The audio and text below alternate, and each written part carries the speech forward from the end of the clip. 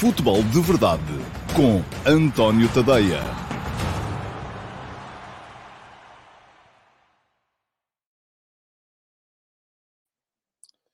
Ora então, olá, muito bom dia a todos e sejam muito bem-vindos à edição número 617 do Futebol de Verdade para quinta-feira, dia 21 de julho de 2022.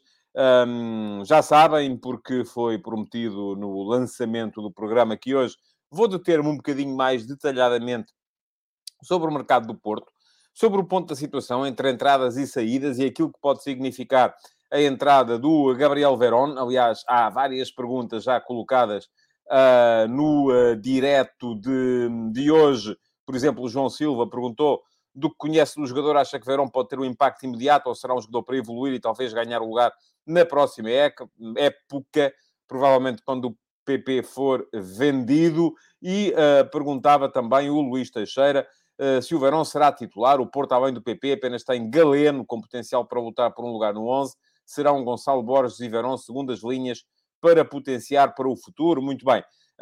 Já lá vamos mais daqui a bocadinho. Já vou chegar a esse tema mais daqui a bocado.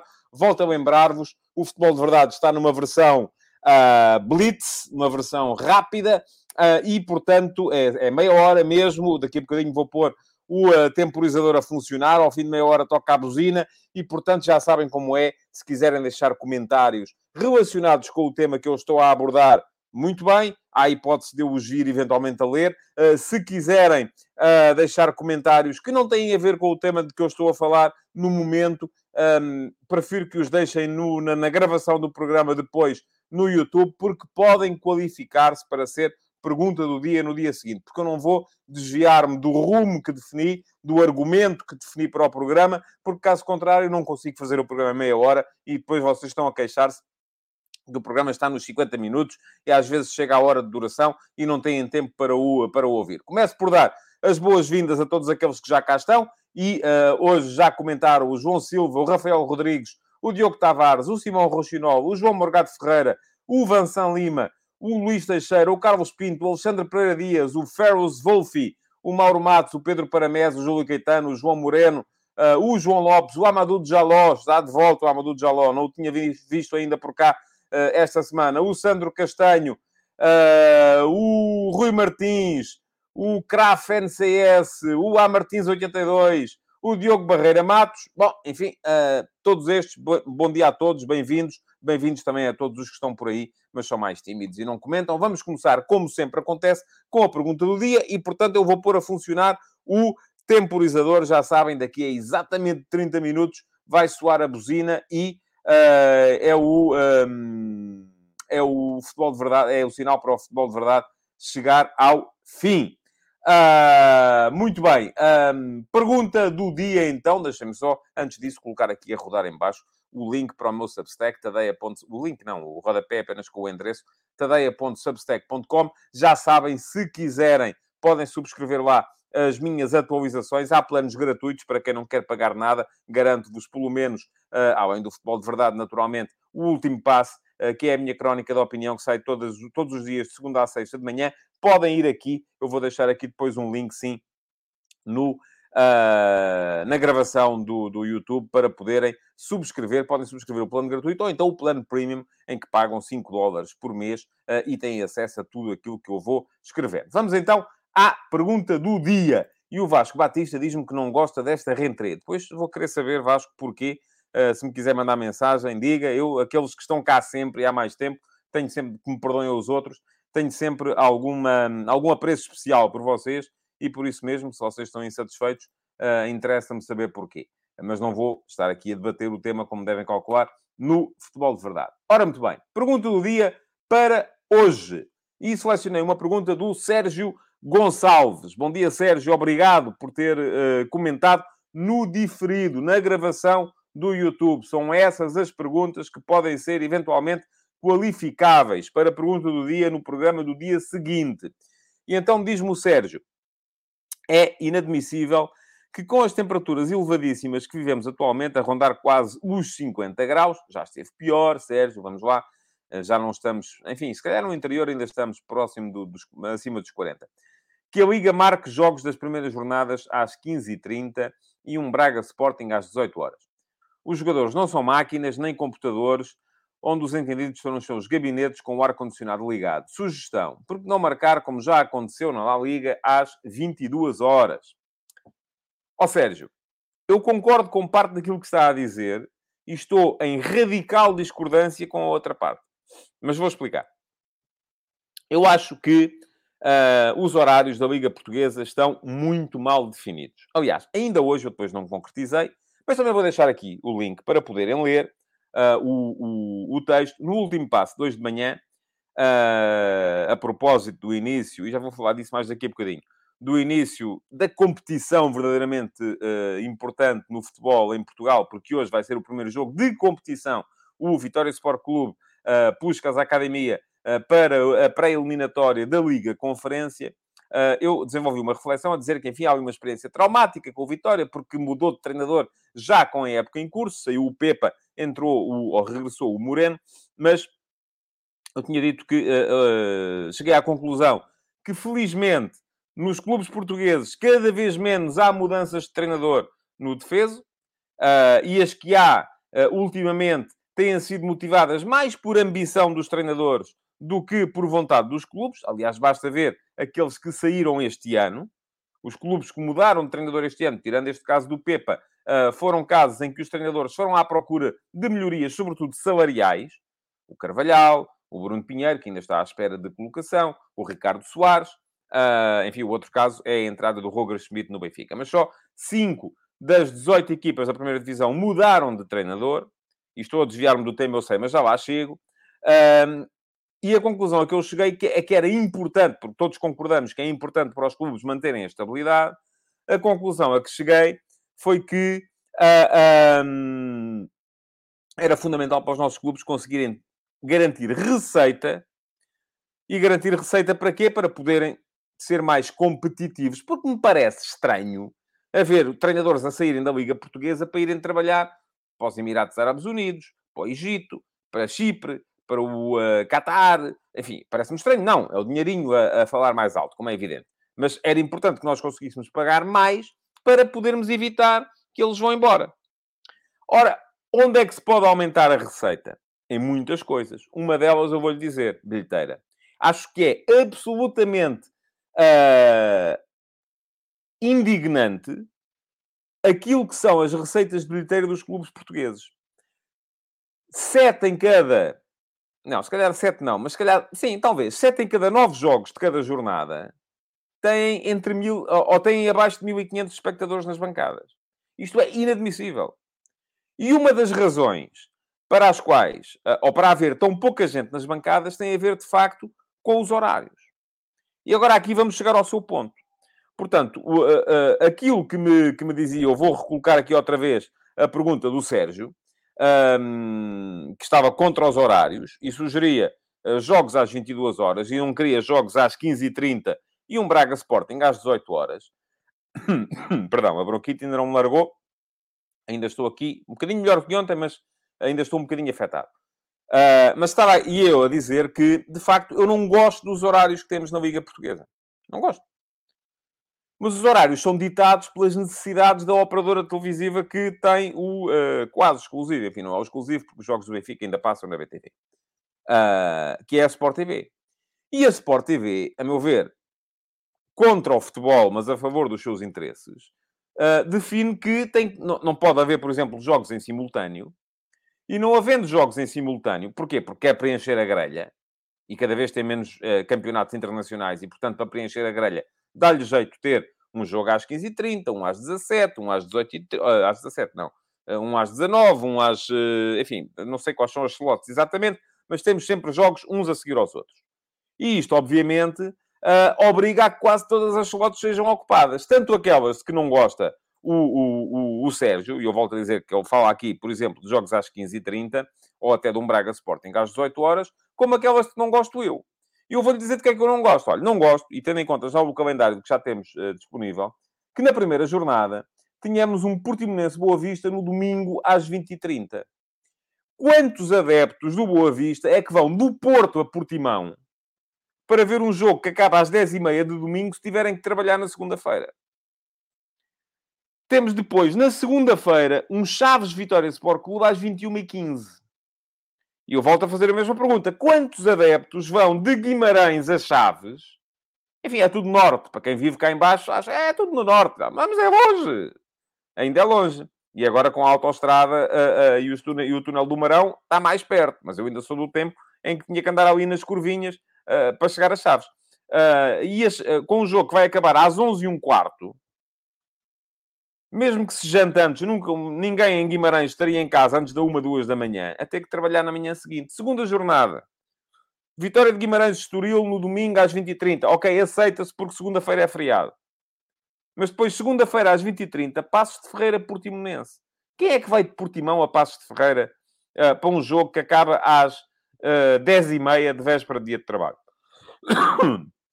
Perdão, mais uma vez. Ninguém, não é? E depois queremos aumentar a receita, queremos ter gente nas bancadas. O Sérgio, volto a dizer, está a pensar nos jogadores. Eu acho que sim, que os interesses dos jogadores devem ser defendidos. Em situações de canícula, devemos evitar jogos é como quem vai para a praia, não é? Entre as 11 da manhã e vamos lá, 5 da tarde. Acho que sim, que faz sentido. Já não tenho nada contra esse Braga Sporting às 6 ou às 6h30 de que falava aí. Nada contra, enfim. Agora, aquilo que eu tenho contra é depois que não possamos ter jogos ao mesmo tempo e, sobretudo, que tenhamos jogos em véspera de dia de trabalho à tarde à noite. Porque aí ninguém vai ver. Isto é feito só a pensar em quem está, de facto, refastelado no sofá a ver a televisão. Pergunta-me o Josias Martins Cardoso se as receitas de bilhética são assim tão importantes e qual é a percentagem dessa receita no orçamento dos clubes. Josias, não são importantes. Mas eu olho para aquilo e digo assim, é onde se pode crescer. Não é? Porque é aquilo que neste momento não existe. É aquilo que neste momento é tão importante. É pouco importante. Pronto, o Vasco Batista fala aqui também do preço dos bilhetes. Aí já estamos, então, de facto, a mudar-nos completamente. E fala também da questão do que cobram as televisões. Mas diz aqui também o Rui Martins, jogos às 22 horas não fazem sentido. Porque, por exemplo, um Benfica-Braga levaria a que os adeptos do Braga só chegassem a casa depois das 4 da manhã. É verdade. Eu também acho que não. Aquilo porque eu me bato... E vamos lá ver. Perdão, mais uma vez. Aquilo porque eu me bato... e bato-me aqui, ou bato-me por escrito. Eu, quando comecei a trabalhar, trabalhava no Expresso. E o Expresso, nós tínhamos uma vidinha santa, porque podíamos fazer reportagem. Mas ao fim de semana, enfim, não havia crónicas de jogo para fazer. O jornal só saía no sábado seguinte. E, portanto, o fim de semana era folga. Eu tinha 20 anos. Era solteiro e bom rapaz. E, muitas vezes, juntávamos-nos. Eu... O Paulo Luís de Castro, o Daniel Reis, o Miguel Costa Nunes, malta enfim, que tinha disponibilidade para isso. O Paulo Luís de Castro era o nosso especialista em desporto automóvel e em comércio e indústria automóvel. Muitas vezes tinha carros para experimentar e juntávamos ao fim de semana e fazíamos excursões para ir ver bola. Chegávamos a casa 9h30, 10 da noite, 11 da noite, ao domingo, perfeitamente a tempo de ir trabalhar no dia seguinte. Porquê? Porque os jogos eram às 3, 4 da tarde. Agora, se fosse como agora, não era possível. Nós chegámos a ter fins de semana de sair daqui de Lisboa, íamos para o norte, ir ver um jogo, chegou-me a acontecer uma vez, ir ver um jogo a Passos de Ferreira à tarde, ir ver depois um jogo, ou foi ao contrário, Santo Tirso à tarde, Passos de Ferreira ao final da tarde, início da noite, e chegar a casa tipo 11 da noite. Hoje em dia isso não era possível. Hoje em dia seria absolutamente proibitivo. E mais, também lhe digo outra coisa, e já estou a alongar demasiado o tema, e vou pôr ponto final no tema com mais esta reflexão. Diz-me aqui ainda o FDV, em Espanha já houve jogos às 23 horas, horário espanhol, problema deles. Os espanhóis têm uma vida diferente. Os espanhóis jantam às 11 da noite, muitas vezes. Fazem a festa. É uma forma diferente de viver a vida. Não é aquilo que nós temos em Portugal, e eu, enfim, gosto mais da nossa do que da deles. Mas ia a dizer, eu quando acabar o futebol de verdade, vou fazer aqui as tarefas burocráticas que tenho que fazer, partilhas aqui, partilhas acolá, edição do vídeo, papapá, vou almoçar e vou-me sentar ali durante meia hora, uma hora, aquilo que for, a ver a etapa de hoje da Volta à França, que é quando se vai decidir verdadeiramente a Volta à França. Ver se o Pogacar ainda consegue ou não apanhar o Vingegaard. ou ficar a uma distância que possa vir a apanhá-lo no contrarrelógio. As temperaturas em França estão altíssimas, mas eles não mudam as etapas para a noite. E se calhar para a televisão até seria melhor. Mas há aqui um mínimo que é o respeito pelo espectador, o respeito por quem vai ver as coisas in loco. E temos visto milhares de pessoas junto à estrada, se calhar até gente a mais. Ali também não se paga. Mas milhares de pessoas junto à estrada a aplaudir os ciclistas, a vê-los passar. Portanto, eu acho que o respeito pelos atletas é algo muito bonito, mas acho que o respeito pelo espectador, que é quem paga, é absolutamente fundamental se queremos que o futebol ande para a frente. Bom, já me alonguei um bocadinho demais com este tema. Vejo que vocês estão também interessados no tema. E diz-me aqui o Arsénio uma coisa que é verdade. Pior do que isso é guiarmos os nossos horários devido aos jogos estrangeiros. E muitas vezes é isso também. As slots que vão sendo definidas... Agora, se calhar vai ser menos, porque a Sport TV perdeu a Premier League. Mas as slots que vão sendo definidas para quando há vaga e quando não há jogos nos clubes, nos campeonatos estrangeiros. Bom, vamos seguir em frente. Oh, Ricardo Pinho. O Ricardo Pinho vai-me aqui agora falar de doping e de ciclismo. Não é de todo o tema. Pronto, vamos seguir em frente porque temos que ir... temos que passar então para os ataques rápidos do programa de hoje, que são alguns ainda assim, antes de entrar no tema do dia, e eu quero ter aqui algum tempo ainda para falar do Futebol Clube do Porto, e portanto, vamos seguir para os ataques rápidos, só tirar aqui de facto este comentário de cima, porque não está aqui a fazer nada já. E, portanto, temas rápidos para o dia de hoje. E vou arriscá-los aqui um a um. Fico espantado com a questão Musa. Aparentemente o jogador ainda não foi inscrito pelo Benfica para poder eventualmente jogar a terceira pré-eliminatória da Liga dos Campeões, porque o Boa Vista está proibido de registar os jogadores e, portanto, não pôde ainda registá-lo para depois o vender. Não sei se o regulamento é mesmo assim. Não tive ainda a oportunidade de ir ver, mas acho muito estranho. Acho que o jogador não pode ser naturalmente prejudicado. O Ricardo Almeida vem-me perguntar, e eu só vou... abro aqui uma exceção. Quem se perfila como favorito ao título este ano? Já disse aqui ontem, Ricardo. No dia do começo do campeonato, olha a minha opinião. Falta mês e meio de mercado. Eu sei lá o que é que pode ainda mudar. Ainda pode mudar muita coisa. Dê-me um bocadinho mais de tempo. Eu depois direi. Disse no ano passado, vou dizer outra vez este ano. Mais um tema nestes ataques rápidos para a questão da... E queria ter falado disto ontem, mas depois passou-me aqui nas notas. Da interdição de 2 jogos ao Estádio do Dragão em função dos incidentes que se verificaram no final do Futebol Clube Porto Sporting da época passada. Sou um bocadinho sensível ao argumento do Futebol Clube Porto.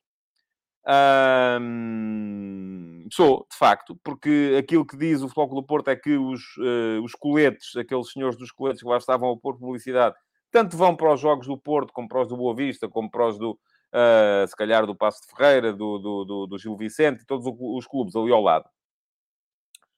É verdade também que quem reage como eles reagem é porque leva a causa a peito. Porque se não fosse o clube pelo qual eles estão, enfim, a sofrer, vamos lá, provavelmente não reagiriam assim. Mas isto para dizer que acho que o argumento do Futebol Clube do Porto faz algum sentido. Agora, aquilo que eu acho que não faz sentido nenhum aqui são os castigos que saíram para aqueles 3 indivíduos que agrediram os jogadores do Sporting.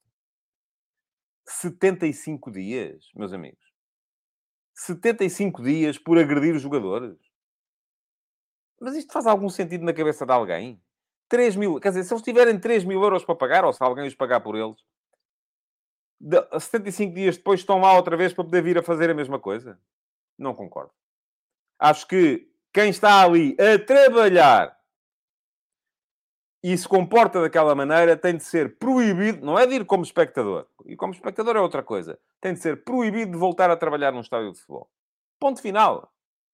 E se calhar não tem nada que pagar multas, porque as multas aí é que eu já não tenho nada a dizer sobre o tema. João Lopes, esqueça, não vou seguir por aí, não vou discutir isso consigo, não me interessa, você sabe qual é a minha opinião, já discutimos isso muitas vezes na época passada e acabou. César no Boa Vista, parece-me um guarda-redes interessante para vir eventualmente ali a lutar com o Bracali, suplente do Flamengo durante muito tempo.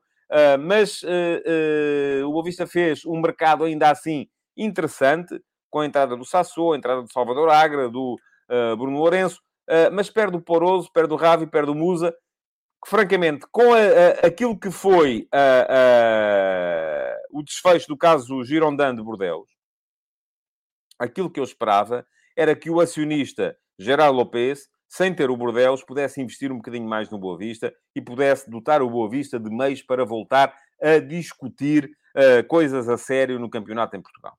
Parece que aquilo lá para o lado da empresa do Sr. Lopes não está muito famoso, e daí as tais dificuldades com o Musa, mas vamos ver, ainda vou aguardar até ao final deste mercado também, para perceber aquilo que pode vir a ser o Boa Vista. Hoje há Vitória Sport Clube Puskás Academia. Curiosidade para ver este Vitória. Eu acho que a equipa não está assim tão pior do que estava na época passada. É verdade que perde o ataque, não é? Já tinha saído o Edwards a meio do campeonato passado. Sai o Rochinha, sai o Ricardo Quaresma, sai o Estupinhã. Portanto, o ataque titular... enfim, o Quaresma já não era muitas vezes titular na época passada, mas o ataque vai embora. Em contrapartida, vem um ataque novo, formado pelo trio de Silvas. O Anderson Silva, o André Silva, o Jota Silva. Curiosidade para ver este ataque do Vitória. Curiosidade para ver a integração do Miquel Villanueva, que me parece que pode ser o defesa central, que vai dar ali um upgrade na defesa do Vitória. Eu sempre achei que a defesa era o ponto mais fraco do Vitória. Mas vamos a ver, esperemos que o Vitória consiga um bom resultado para seguir em frente na Liga Conferência para mais uma pré-eliminatória a seguir. Ontem houve pré-eliminatórias da Champions. Jorge Jesus e Pedro Martins empataram fora. O Jesus com o Fenerbahçe foi empatar à Polónia, enfim, terreno neutro, com o Dinamo de Kiev. O Pedro Martins com o Olympiacos foi empatar fora com o Maccabi Haifa. Portanto, vamos ver o que é que vai sair dali, mas para já boas perspectivas para os dois treinadores portugueses, além do Carlos Fangueiro, poderem continuar em prova também na pré-eliminatória da Liga dos Campeões. Pequeno parênteses para vos falar da Série A. Estou um bocadinho entusiasmado com aquilo que vai ser a Série A italiana este ano. Acho que vai haver uma luta muito, muito interessante pelo título. A Juventus a reforçar-se muito bem. E isto a propósito de quê? Da contratação do Bremer, um defesa central brasileiro do Torino, que é um dos melhores defesas centrais da Série A, ou foi na época passada, um dos melhores. Entram também o Pogba e o Di Maria. Vamos ver se vem o Morata. Fala-se cada vez mais em Itália na possibilidade de vir o Morata. Ainda há a hipótese de vir o Zaniolo da Roma também. Vamos a ver. Mas Juventus muito mais forte, com a Allegri, vai ser sempre candidato a ganhar. O Inter, com o regresso do Lukaku para se juntar ao Lautaro Martínez. Ainda há, também, além disso, o Correia. Portanto, parece-me que pode ter uma equipa também mais forte. A base da equipa que ganhou o campeonato há 2 anos. O Milan praticamente mantém a base que foi campeã. Sai o QSE, mas fala-se cada vez com mais insistência também da entrada do Renato Sanches. É o mesmo tipo de jogador, pode fazer sentido. E a Roma também muito bem reforçada. E pergunta-me aqui o Vasco Batista se o Dybala faz falta à Roma. Claro que faz, homem. Então não havia de fazer. Acho que o Dybala é um acrescento para a equipa da Roma, que ainda por cima perde o Mkhitaryan. Portanto, parece-me que fica muito bem substituído. Mas com Dybala, com Selic, com Matić, parece-me que a Roma também está mais forte. E, portanto, tenho muita curiosidade. Tenho menos expectativa relativamente ao Nápoles, mas vamos a ver o que é que vai sair dali. Mas tenho muita curiosidade com a Série A deste ano. Portanto, diz aqui, aliás, o João Lopes que a Roma precisava de um craque com o talento do Dybala, e eu também me parece que sim. O Carlos Gusto pergunta até onde pode ir a Roma com Dybala. Champions, a qualificação. Isso acho que sim. Acho que não conseguir... Perdão. Não conseguir uma das 4 primeiras posições seria claramente um fracasso para a Roma do José Mourinho. Se pode chegar mais longe, não vejo a coisa como muito fácil. Acho que Juventus e Inter vão estar muito, muito fortes este ano. Se calhar não tanto o Milan. Vamos a ver. Acho que o Milan no ano passado aproveitou bem aquilo que se lhe apresentou pela frente. Mas vamos ver como é que vai ser este ano. Vamos então entrar no ataque. E eu continuo a fazer-me perguntas ao lado dos temas que eu estou a tratar. Volto a dizer-vos.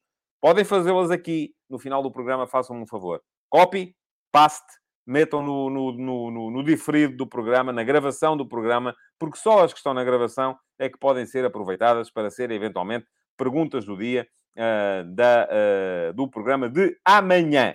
E, portanto, vamos entrar, por fim, no tema do dia, no ataque organizado de hoje. Aí está ele. E hoje prometi-vos que ia falar-vos do Futebol Clube do Porto e daquilo que tem sido o mercado do Futebol Clube do Porto. Muito bem. Vem aí o Veron, Gabriel Veron. Parece-me ser uma excelente aquisição do Porto. 19 anos. 2 anos e meio no elenco do Palmeiras.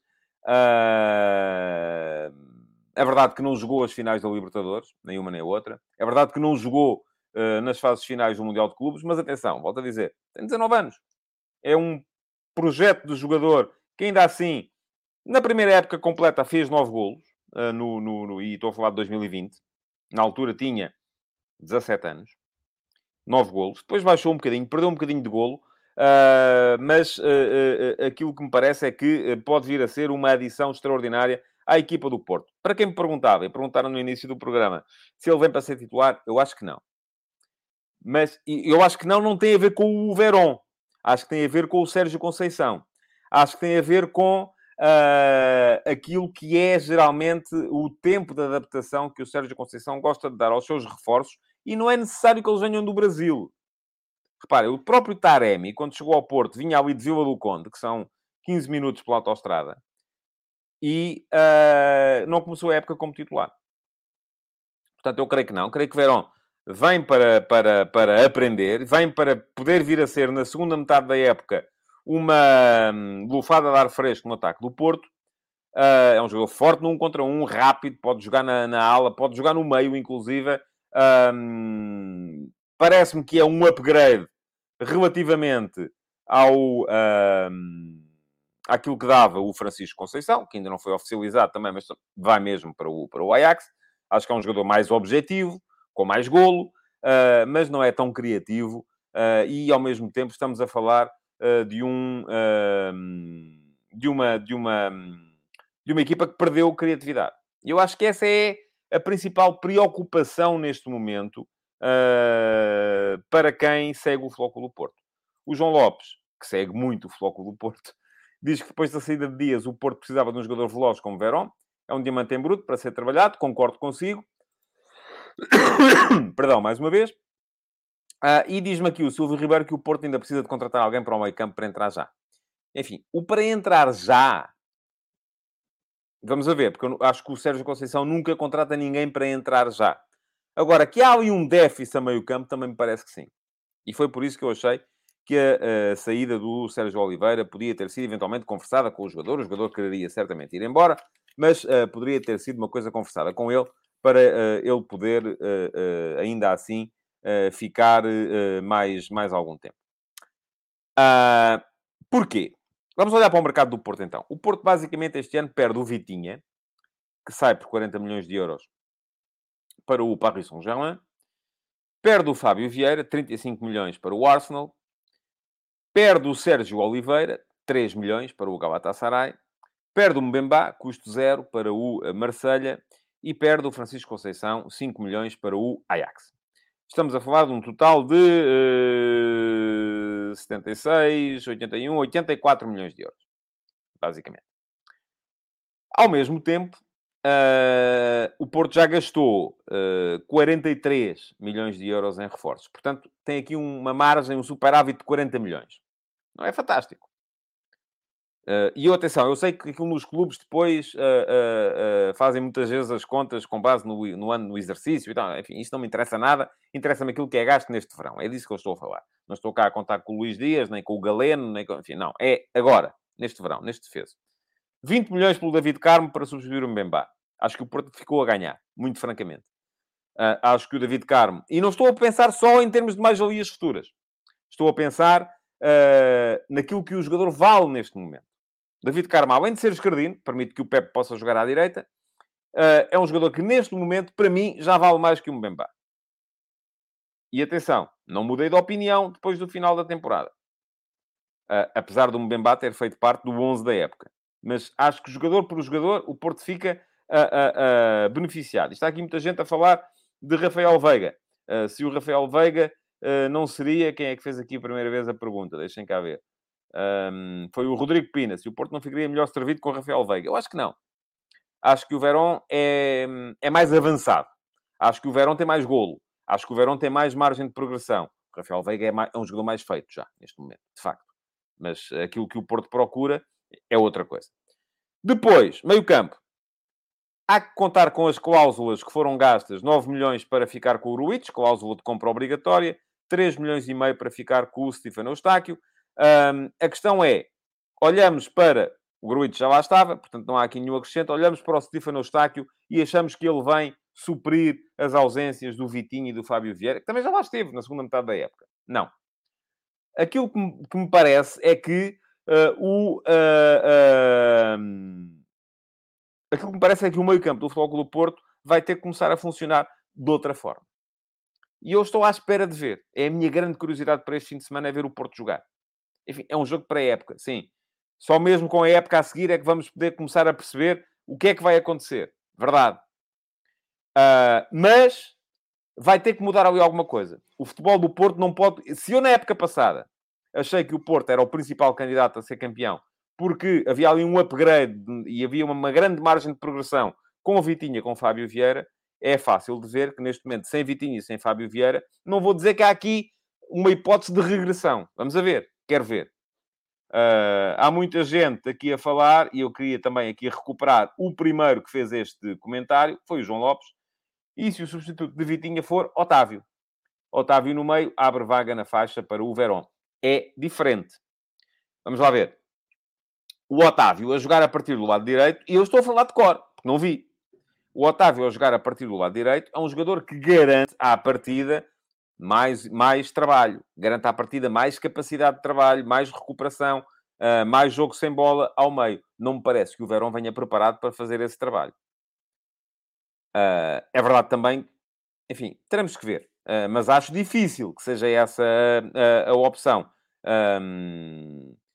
Diz aqui também o Carlos Gusto, pode Otávio vir dentro com o Veron e PP nas aulas, até porque o PP faz muito trabalho defensivo, é diferente. Vamos ver. Vamos ter que esperar para ver. Aquilo que me parece ainda assim é que faltará, neste momento, alguma criatividade ao meio-campo do Porto e que vai ser preciso resolver esse problema, seja como for. Ou dentro do plantel, e vamos ver o que é que pode sair dali, ou através de uma forma diferente de jogar, e não temos que estar a pensar na equipa do Porto na base em que ela foi montada na época passada.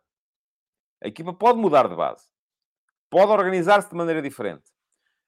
Aquilo que era, muitas vezes, aquele 4-3-3 misto com 4-4-2, em que um dos jogadores das aulas vem fazer trabalho de sem bola ao meio.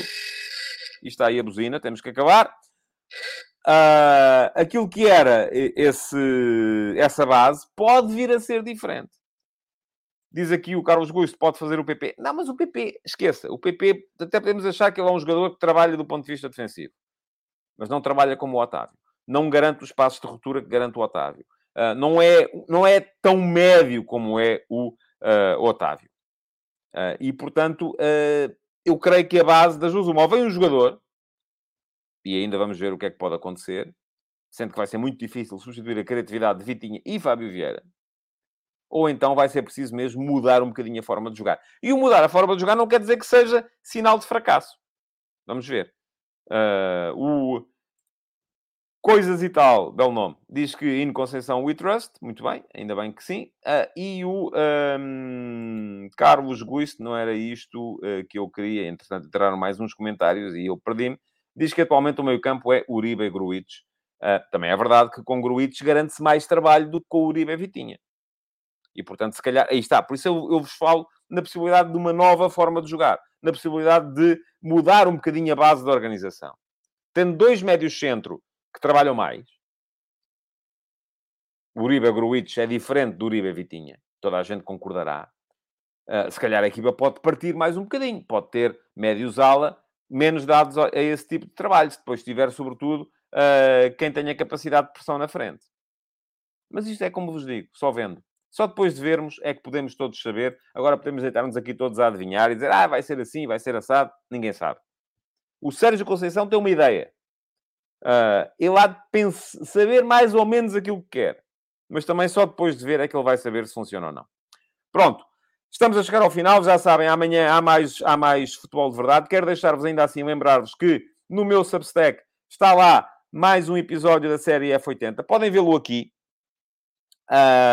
Ontem, quem fez anos e apareceu no F80 foi Raul Oliveira. É o jogador com mais jogos na história do Leixões.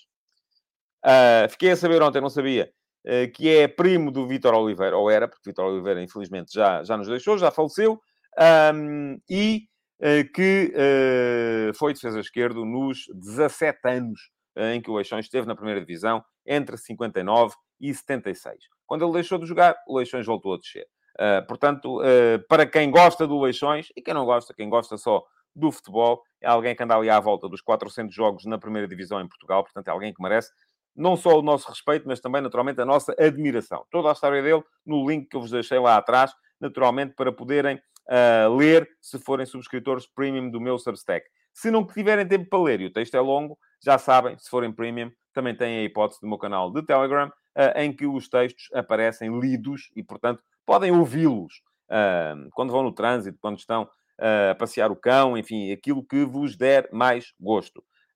Também serviço único para subscritores premium do meu Substack. Muito bem, outra coisa, inscrevam-se no canal do YouTube para poderem ser avisados quando eu entro em direto. Vou deixar aqui também uma possibilidade. Ativem as notificações e já sabem, voltem amanhã então para mais uma edição do Futebol de Verdade. Vai ser a última desta semana, naturalmente para olharmos um bocadinho para aquilo que for mais logo o Vitória Sport Clube, Puskás Academia. Muito obrigado por terem estado aí. Falem do Futebol de Verdade aos vossos amigos e voltem amanhã. Futebol de Verdade, em direto de segunda a sexta-feira, às 12h30.